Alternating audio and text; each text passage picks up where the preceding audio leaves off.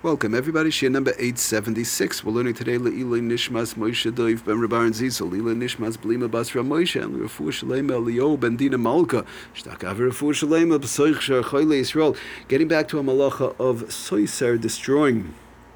Okay, we're moving towards the end.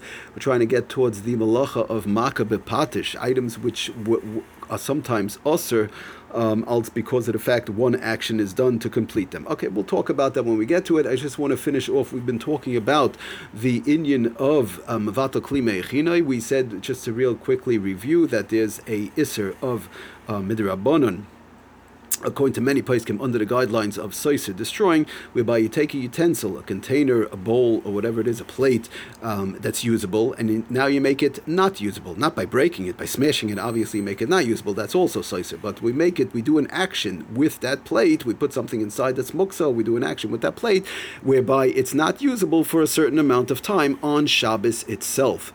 So just to go through a few more ins and outs in reference to that, we spoke about putting it where there's a lamp, where there's oil dripping. We said where there's dirty water dripping, what that's not usable, and so on. These type of things, putting a container, a bowl, a plate over there is not allowed because you're making this item not usable. But the Sefer Lamites Malachas, on page 1105, Tak explains that he brings it down from the Shulchan Aruch Siman Shin Yud.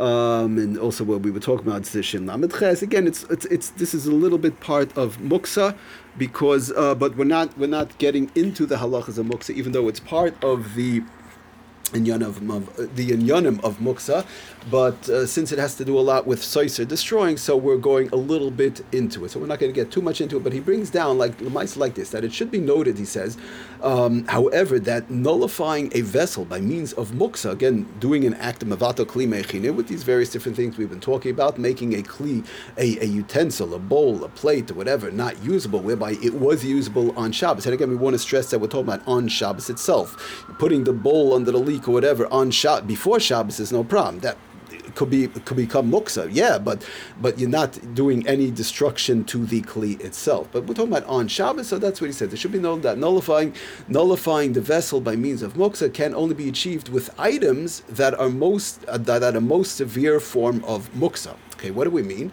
Items that one is forbidden to move for any purpose at all.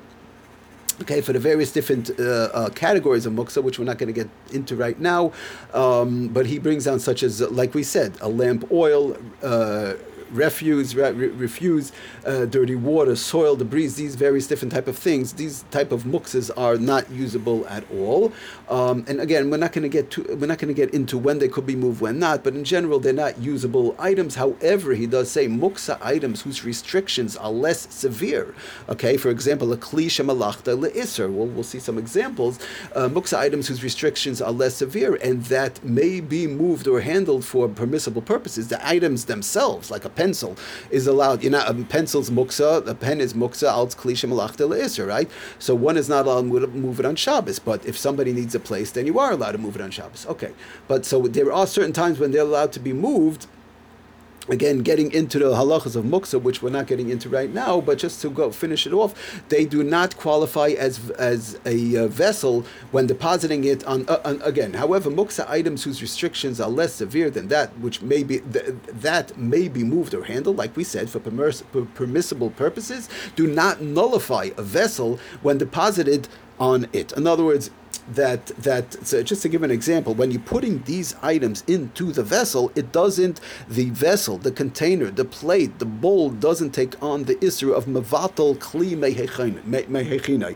We don't say that it has the issur of you're not making a usable vessel not usable. That doesn't exist because the muksa itself could be moved under certain circumstances. So he gives an example, that which we just said, a pen, pencil, or hammer, for example. These items may be handled when needed for a permissible use. Again, these are items of a kli shemalachta le'iser, and there are certain times that they are allowed to be moved. Obviously, we're going to learn all about it in the halachas of muksa. So therefore, when these things are put into a container, bowl, plate, or the like, the isser of mevatel and kli meichinoi, destroying, making the thing that's holding the hammer, holding the pencil, holding the pen, does not become halachically a isser per se, and that Isser is not taken on. So that's what he says. These milder forms of Muksa do not nullify the vessel in its role as bosses. They don't become a bosses, they don't become foundation for these Muksa items, because a bosses is subject only to the restrictions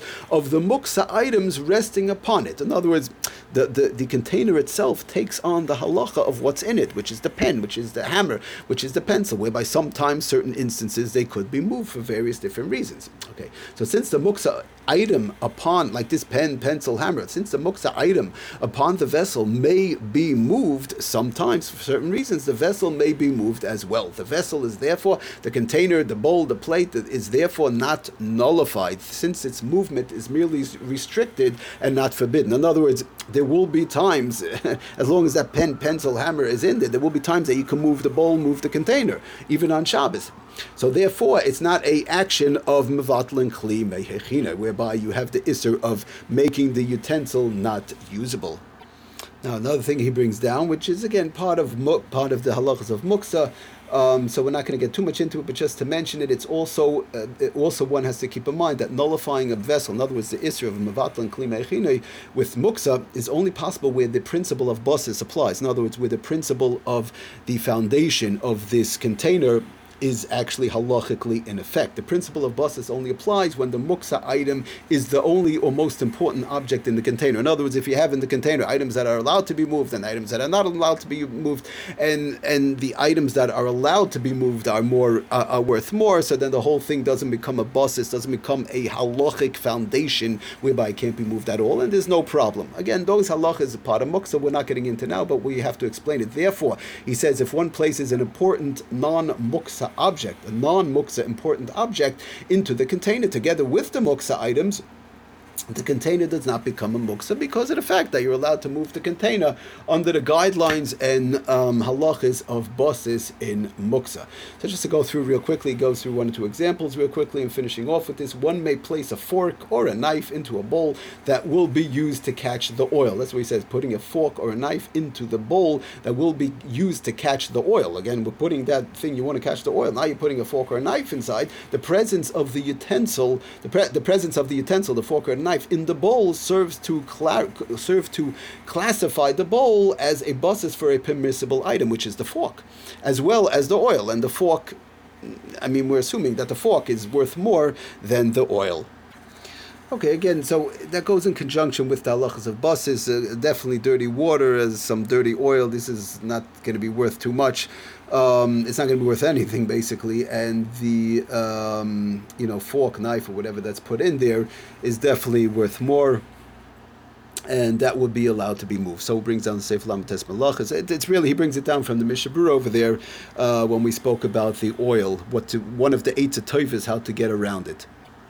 So he brings that down. Also does the Sefer Lamites Malachas, the same thing. Also, one who wishes, again, one has a leak and they want to put a bowl there, they want to put a plate, a bowl, a container, whatever, to catch the thing, and it's a question of מבטל kli מהיכנו, the water is very dirty, it's not usable. That's what he says. One who wishes to catch dirty water from a leak may use a basin to catch the water by first inserting a usable item, for example, a utensil, a fork, a knife, or whatever, or something else, and obviously you'll wash it off after Shabbos or whatever, but they're going to use inserting a usable item into the basin. The basin is thus not a basis exclusively for the soiled water, but it's a basis for, it becomes a foundation for both, and thereby there's no issue of מבטל kli מהיכנו.